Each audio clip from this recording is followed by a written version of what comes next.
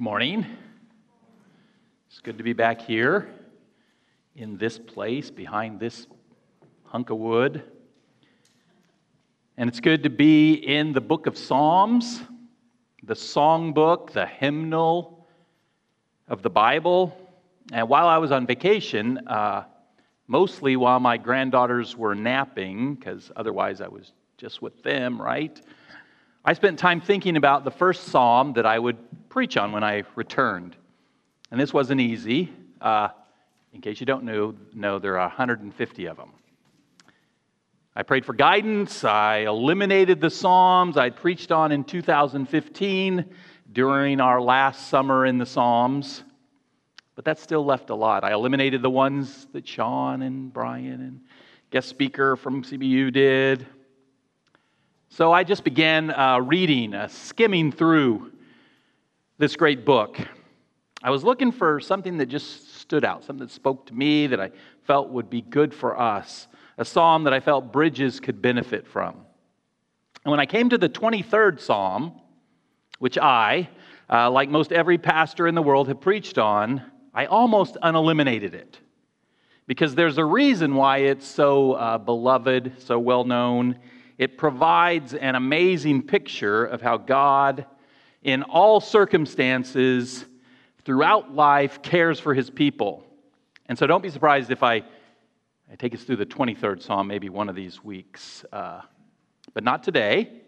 As I pushed past the great shepherd's care for his sheep, I didn't get very far. Because when I read the 24th Psalm, I knew I'd found what I was looking for.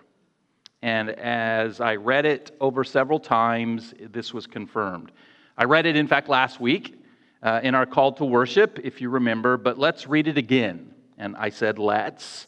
If you can and would stand, why don't we read it together? We're just all going to read the whole thing. I'm reading in the ESV version, and it's going to be on the screen in that version if you want to follow along and read out loud with us. The earth is the Lord's and the fullness thereof, the world and those who dwell therein. For He has founded it upon the seas and established it upon the rivers. Who shall ascend the hill of the Lord, and who shall stand in His holy place? He who has clean hands and a pure heart, who does not lift up his soul to what is false, and does not swear deceitfully. He will receive blessing from the Lord and righteousness from the God of his salvation. Such is the generation of those who seek Him, who seek the face of the God of Jacob. Selah, which means take a pause, take a little break. Think about that for a second. Let that, what we've just read, soak in. Okay, that's good. Verse 7. Lift up your heads, O gates, and lift up, O ancient doors, that the King of glory may come in. Who is the King of glory? The Lord, strong and mighty. The Lord, mighty in battle. Lift up your heads, O gates, and lift them up, O ancient doors, that the King of glory may come in. Who is the King of glory? The Lord of hosts. He is the King of glory. Selah. You can be seated as you let that soak in. I need to maybe have some lessons in reading out. I'm not used to reading with people reading, but you guys did a great job. Thank you. This psalm, like many others, presents a majestic picture of God, the Lord. Lord, if you don't know, in all caps in the Bible, in the Old Testament, is Yahweh, the name of God. It means something like the existing one. It comes from Exodus chapter 3, where Moses at the burning bush asks God his name, and God replies, I am, or I am who I am. I am the self-existent, eternal one, we might say. So part of this psalm is declaring the glorious nature of Yahweh, that God's people might worship Him as He deserves. And that's crucial. It is, I believe, the main purpose for the Psalms in general, and should be the main purpose for all worship songs. I was I do pay attention to our worship songs. I was paying attention as we were singing, and I noticed just how many of them even touched on the themes that we'll be touching on today, how it's all related. As God's people, we need to worship Him. And the Psalms provide us with that. We need to see who He is. We need to be reminded again and again.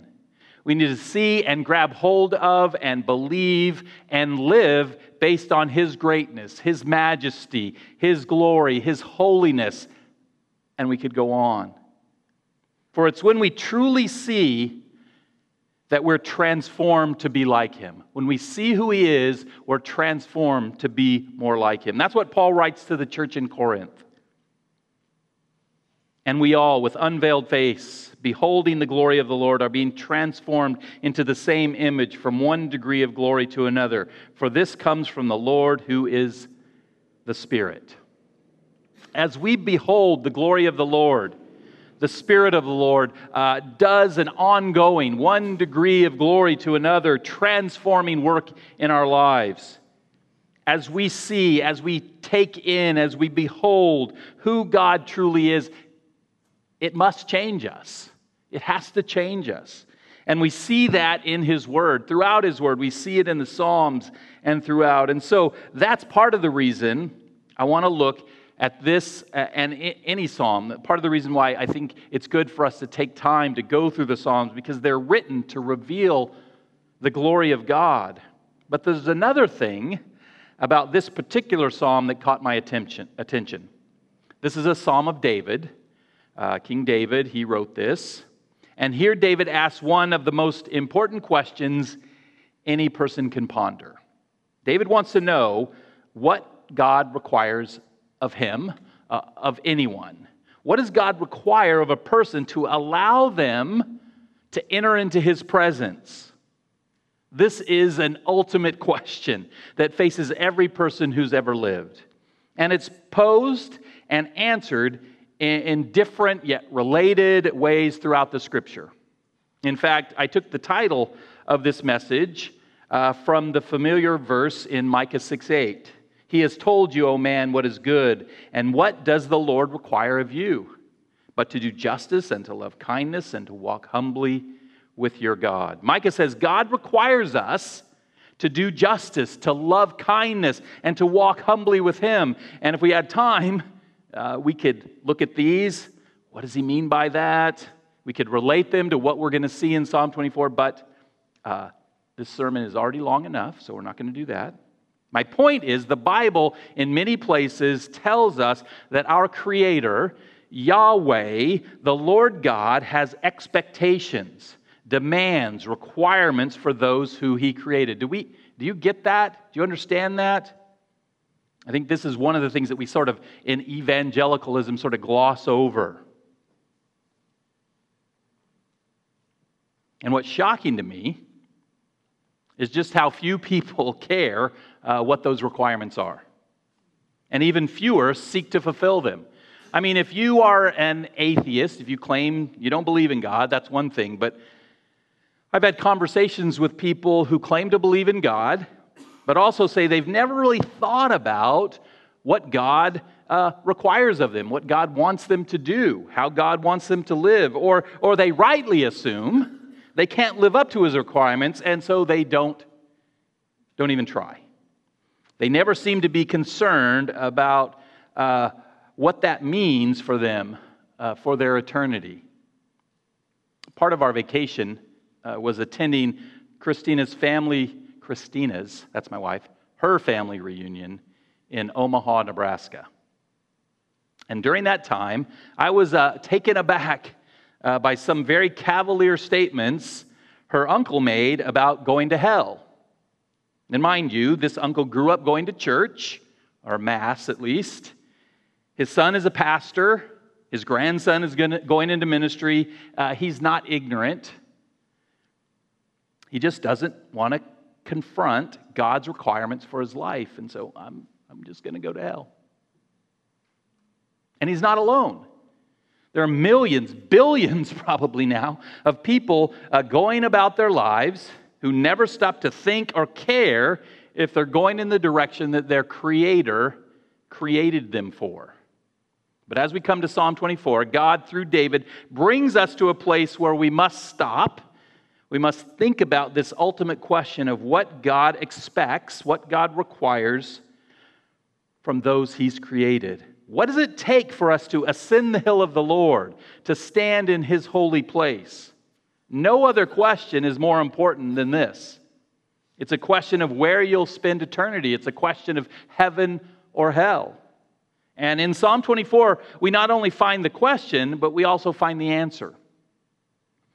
And with the answer, first comes a sense of fear, an understanding of our inadequacy, our inability to meet God's requirements. But with that fear is followed by hope. Because God knows who we are. God knows how we're made. He made us. As David reminds us in Psalm 103, for He knows our frame. He remembers that we are dust. Psalm 103 is a good one too. I'm thinking about that one. God sees us. He knows our weakness. And He meets us in our need. So along with that ultimate question of what He requires, we're going to see our ultimate hope. A hope everyone can experience. Now, before the question, before the answer or the hope, David first establishes the foundation for what's to come. Why is it that God can place His requirements upon you and me? Who does He think He is? Well, David gives us the answer. He gives us the basis for God's requirements. That's our first point this morning. Psalm 24 begins, "The earth is the Lord's and the fullness thereof, the world and those who dwell therein. For He has founded it upon the seas and established it upon the rivers." Here we see the greatness, the power, the majesty, the glory of the Lord, of Yahweh. And in that we see His righteous authority over us. Yahweh owns the world and everything in it. He created the land and the seas, and He filled them with all kinds of life. And we, those who dwell on the earth, that's us, we belong to Him. He created us, and therefore He owns us. We belong to Him, and therefore He has the right to demand our obedience. But there's more to belonging to God than His demand for us to meet His requirements. There's His ownership. What does it mean that we are the Lord's? Well, I think we can answer that by looking at the way Paul quotes this verse in 1 Corinthians.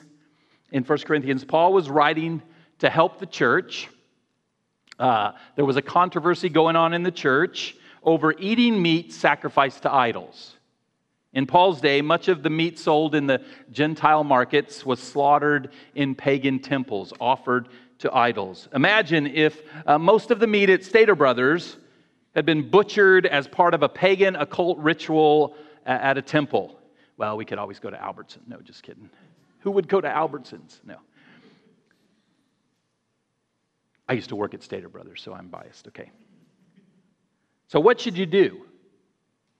Should a Christian eat food that's been offered to an idol? What should you do if you're not sure where this meat came from? Well, Paul first says not to participate in knowingly participate in meat sacrificed to idols. Then he gives this instruction, quoting Psalm 24 in chapter 10, verses 25 and 26. He says, "Eat whatever is sold in the meat market without raising any question on the ground of conscience, for the earth is the Lord's and the fullness thereof." Psalm 24. What is Paul saying? If you don't know where that 16-ounce ribeye came from, go ahead, enjoy it. Why? The earth is the Lord's. This meat may have been offered to a demon in sacrifice, but God still owns it.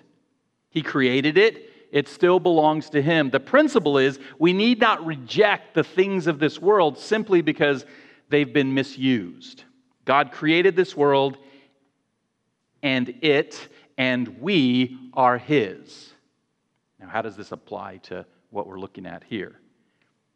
This not only applies to meat, It applies to people. All people belong to the Lord. Now, some may wrongly think that God has no claim over their lives.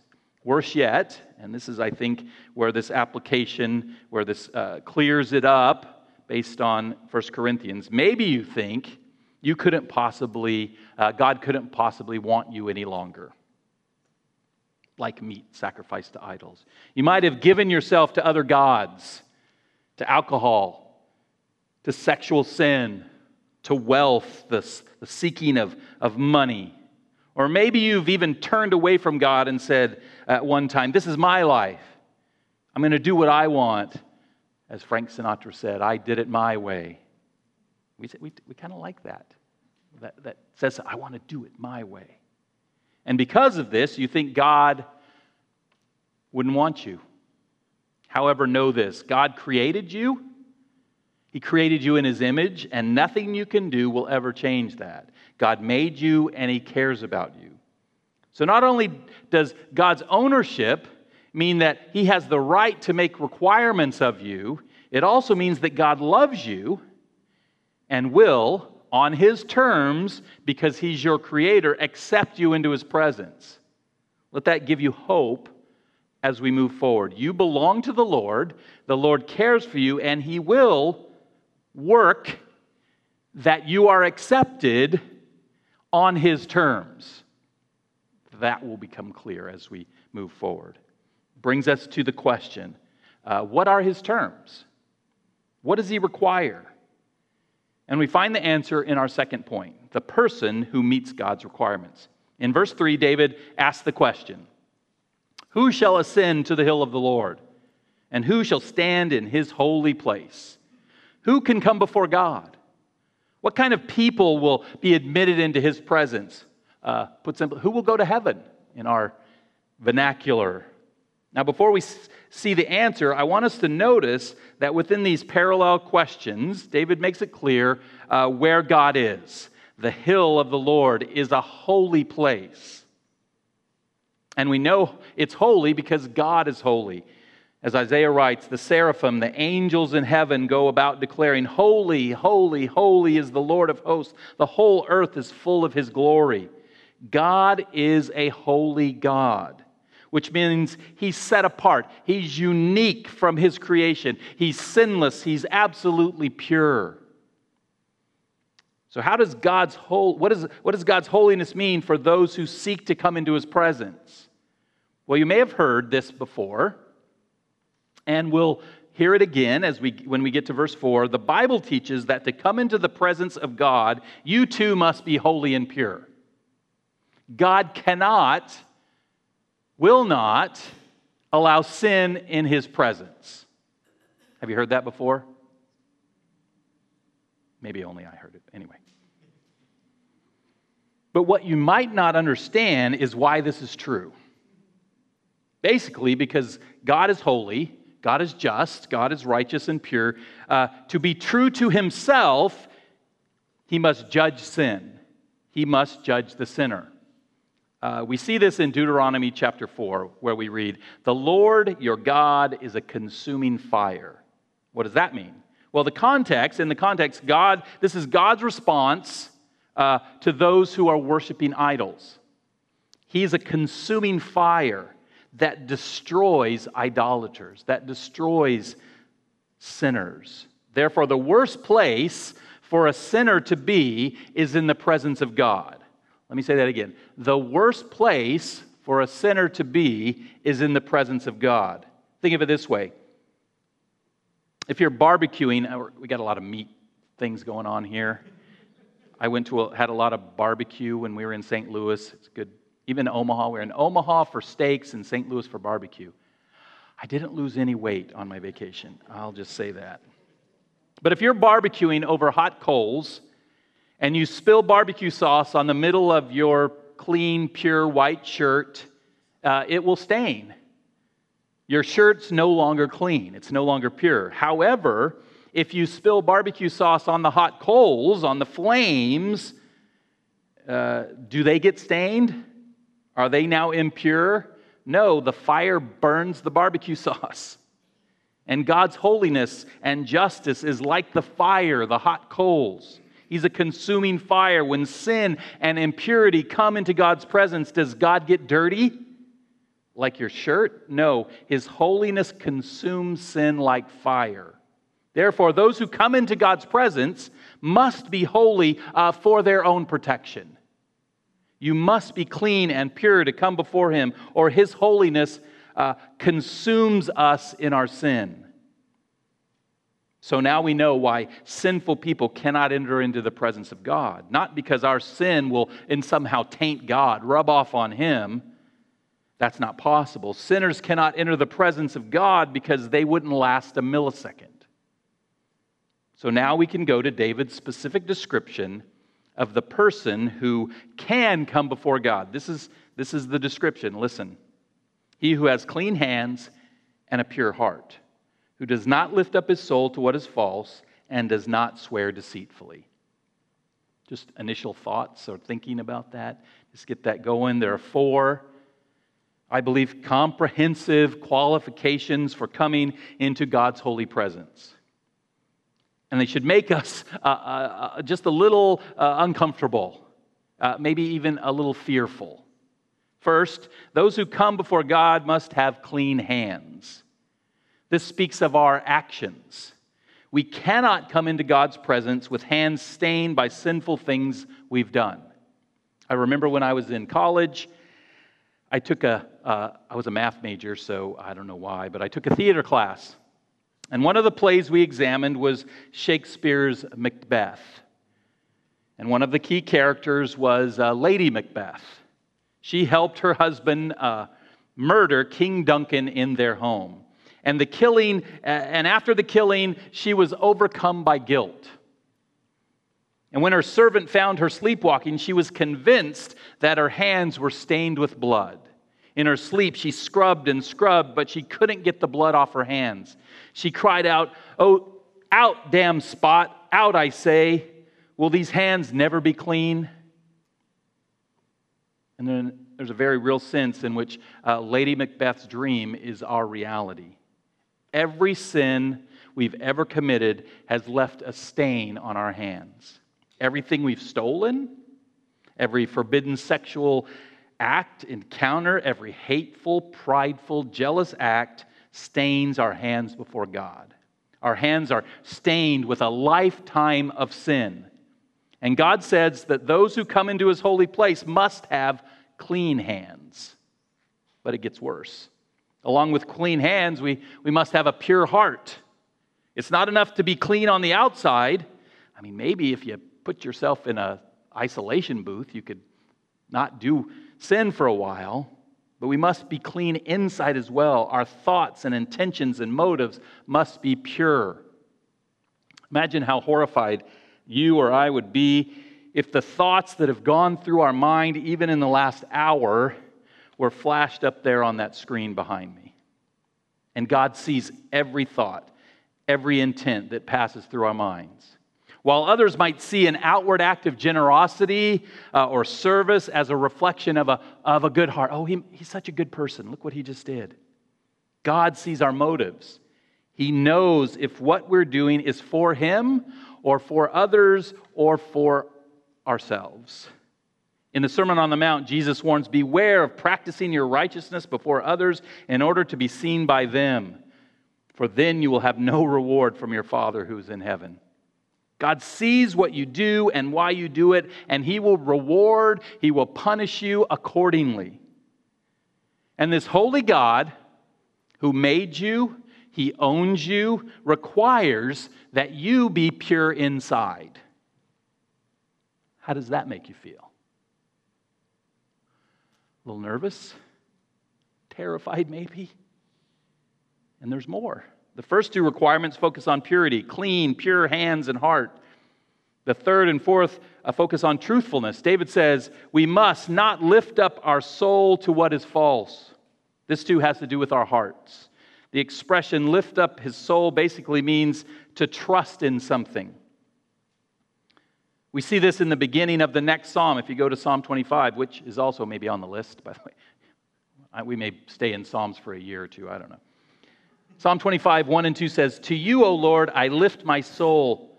O my God, in you I trust." When we lift up our soul to what is false, we're trusting in that lie, in that falsehood. Now we might ask, how do we trust in lies? Well, we want something, so we trust what is false to get it. I want people to think I'm godly, so I trust in a lie about my Bible reading and prayer time. I want a job. I trust in a lie on my resume. I want people to like me. I trust in a lie about what I believe. I don't reveal everything so they don't think I'm some religious wacko. We also trust in lies to keep us from being punished or embarrassed, to save us from the consequences of what we've done. As a child, my parents aren't here today, so I can do a little confession. As a child and a teenager, they actually know this stuff, okay? I became very adept at lying to my parents because I did not want to face the consequences of my actions.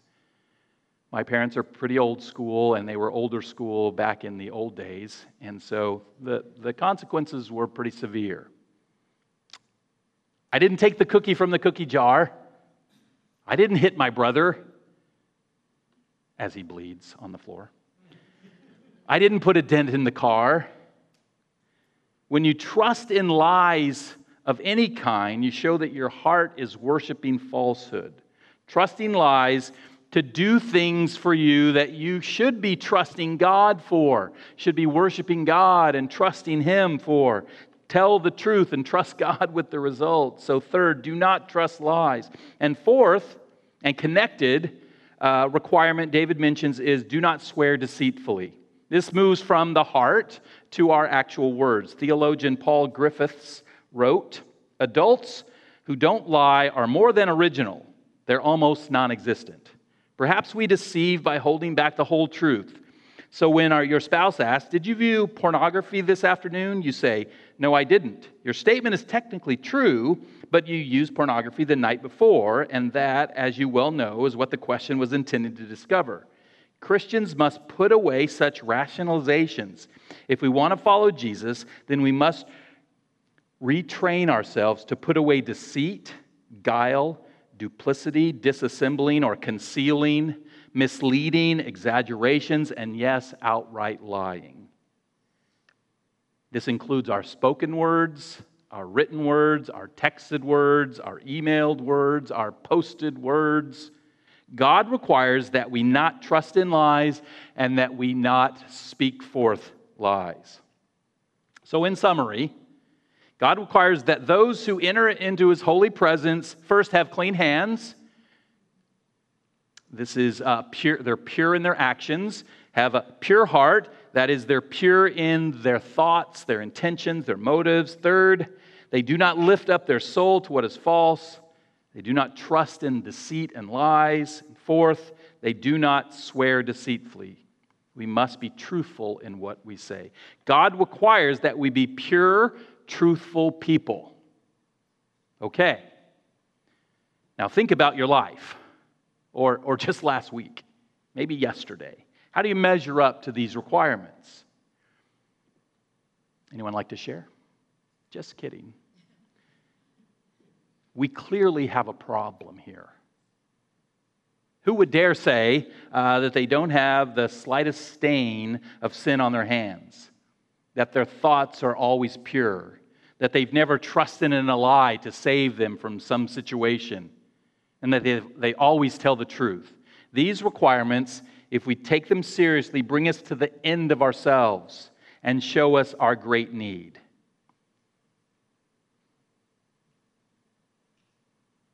To David's question, who shall ascend the hill of the Lord, and who shall stand in His holy place? Based on these requirements, we must all answer, not I. So we might as well go home, game over, sermon over, right? That's it. We're done. Just kidding. No, I'm not kidding. That's the reality of our situation. But let me ask you one more question. Who's David talking about? Has there ever been anyone who meets God's requirements?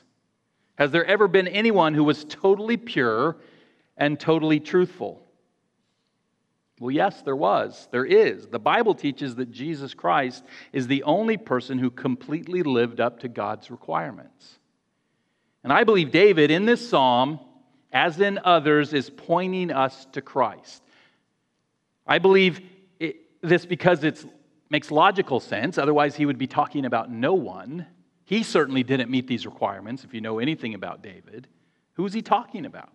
But I believe it's more because after his resurrection, Jesus said to his disciples, "These are my words that I spoke to you while I was still with you, that everything written about me in the law of Moses and the prophets and the Psalms must be fulfilled." We can and should read the Old Testament in the light of the fact that God inspired the authors to begin revealing or foreshadowing the coming Messiah, who we know to be Jesus Christ. And that's what we have here. Because again, Jesus alone fulfilled God's requirements. Did he have clean hands? The Bible says that Christ committed no sin. The author of Hebrews, writing of Jesus as our high priest, says, "For we do not have a high priest who is unable to sympathize with our weakness, but one who in every respect has been tempted as we are, yet without sin." Jesus had clean hands, hands that served, hands that healed, hands that were pierced by nails for you and me. What about a pure heart? Of Jesus, the Apostle John writes, "As of the Son from the Father, full of grace and truth." The heart of Christ was not filled with malice or lust or pride or greed or any other sinful thought or motivation. He was filled with grace and truth. Did he ever trust in a lie? Or did Jesus always trust in God? Of Jesus, the Apostle Peter writes, "When he was reviled, he did not revile in return. When he suffered, he did not threaten, but continued entrusting himself to him, to God, who judges justly." And finally, was Jesus always truthful? Again, of Jesus, Peter writes, "He committed no sin," clean hands, "neither was deceit found in his mouth." He didn't do any outward acts of sin. His heart was pure, and no deceit found in his mouth. He covered all the bases.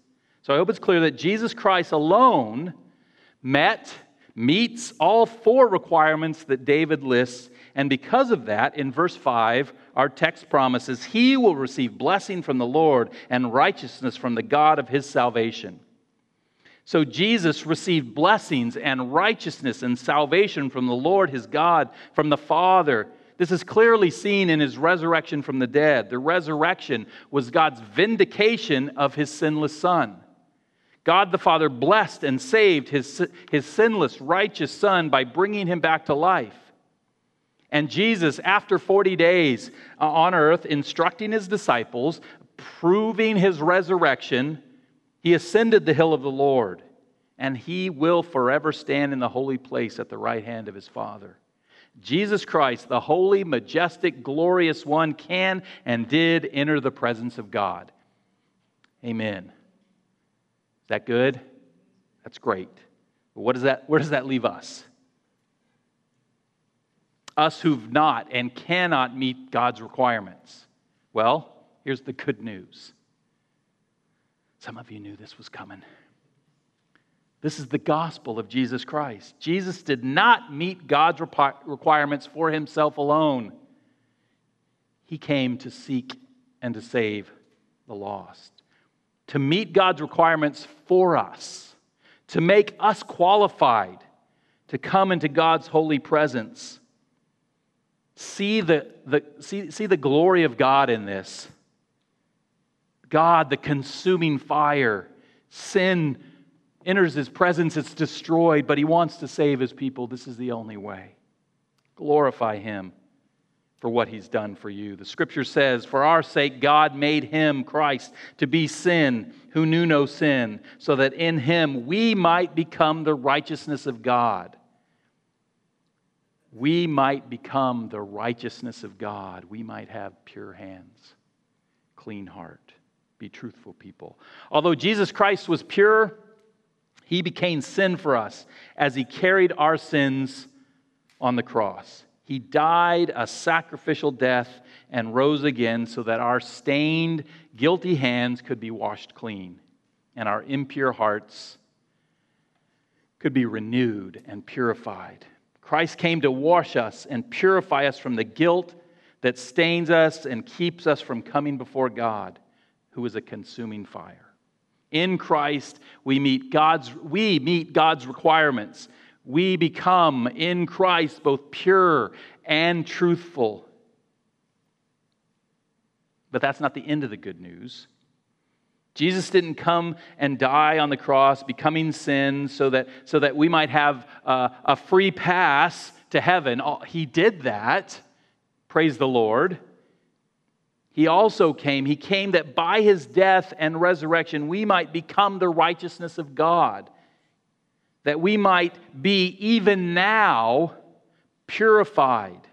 That we might become like Him. Remember 2 Corinthians 3:18. And we all, with unveiled face, beholding the glory of the Lord, are being transformed into the same image from one degree of glory to another. For this comes from the Lord, who is the Spirit. Because of Christ, this is only true because of what Christ has done. Because of Christ's sacrificial death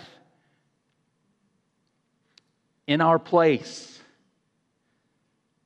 our faces have been unveiled. There was a veil, there was a block between us and God. That block was sin, and Jesus did away with that sin. He unveiled us, and now we can see the glory of God. And therefore, the Holy Spirit can and does transform us. This is a supernatural act that we must yield to. The Spirit does it, and we must allow it. We must live it.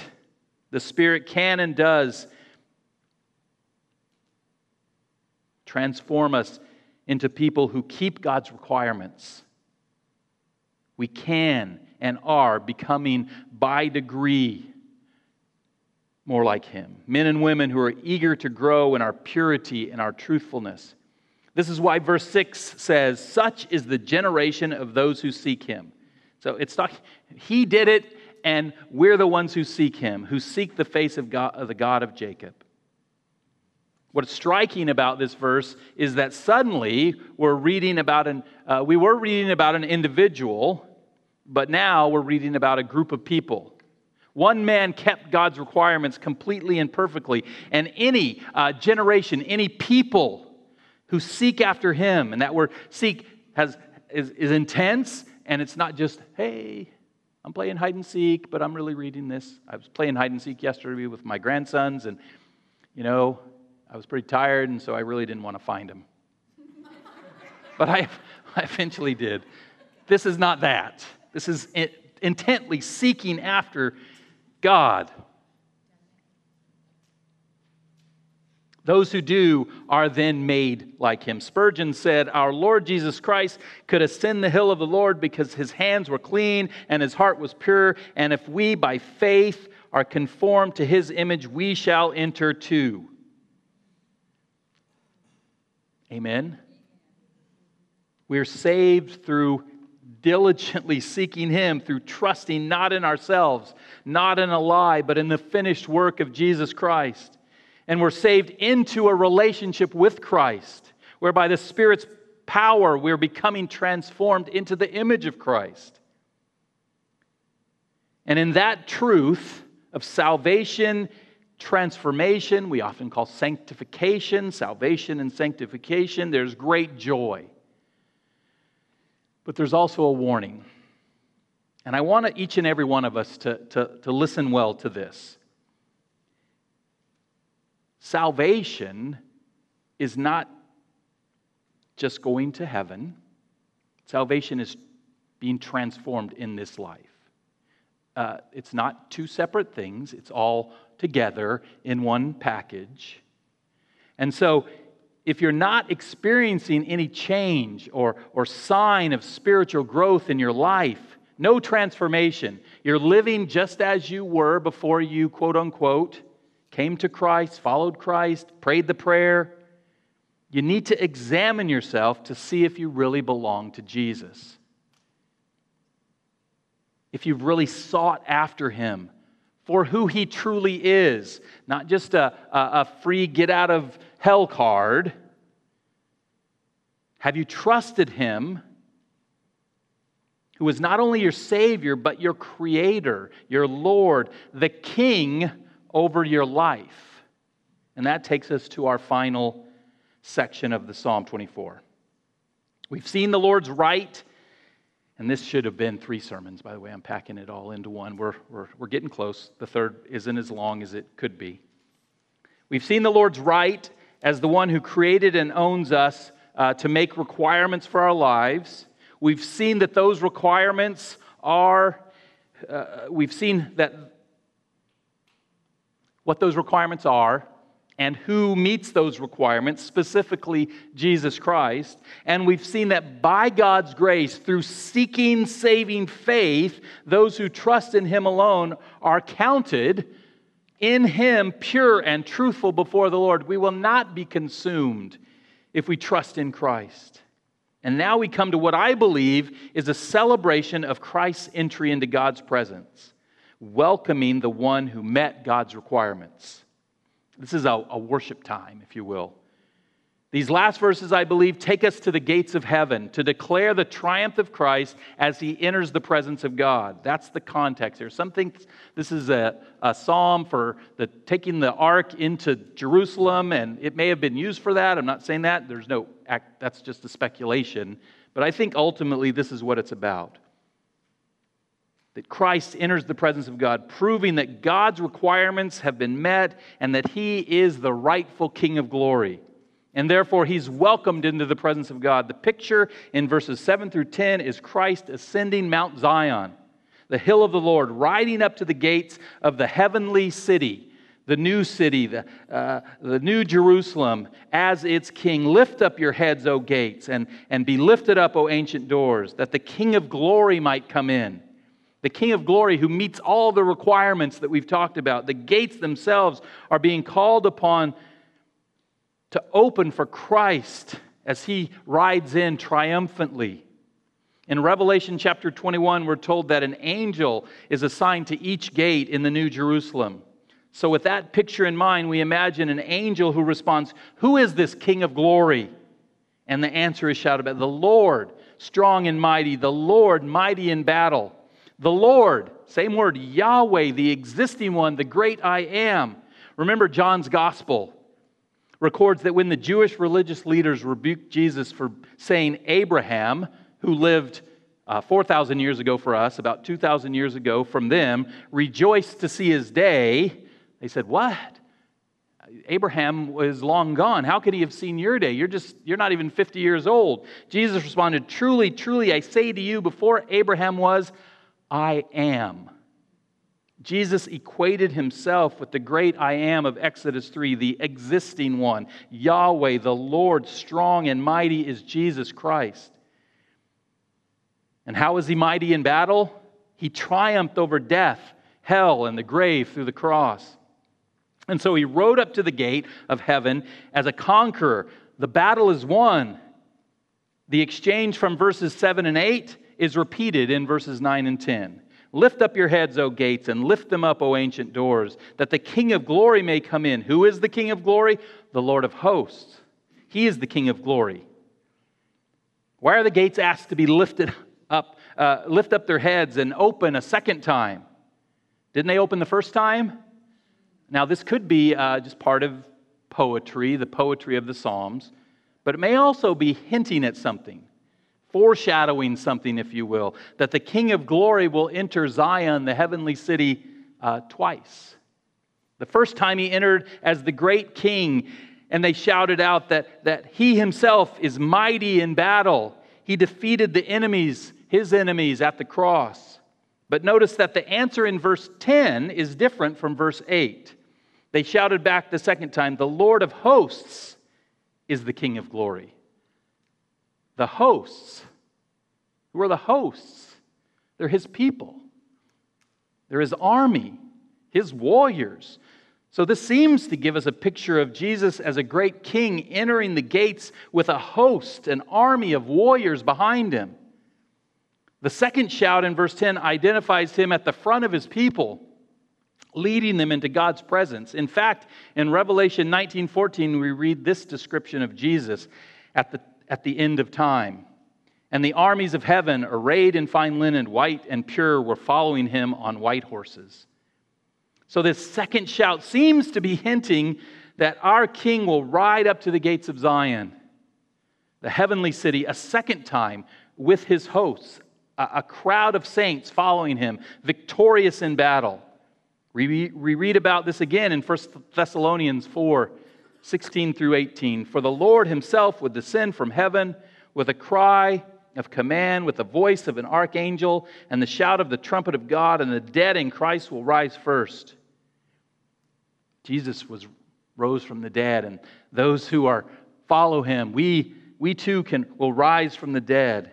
Then we who are alive, who are left, will be caught up together with them in the clouds to meet the Lord in the air, and so we will always be with the Lord. Therefore, encourage one another with these words. When Christ returns to call us home, he'll return to heaven as the Lord of hosts, with crowds of people behind him. And as those who trust in him rejoice in this glorious picture of our Lord, as we allow the sight of his glory to transform us, we must also ask the question, are you part of Christ's host? You've seen God's requirements for you, and you've seen that you have absolutely no hope of living up to his standards. That your only hope, my only hope, is to trust in Christ alone, to meet God's requirements for you.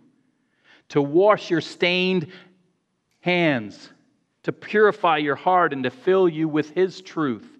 For he is the way, the truth, and the life. No man comes to the Father except through him.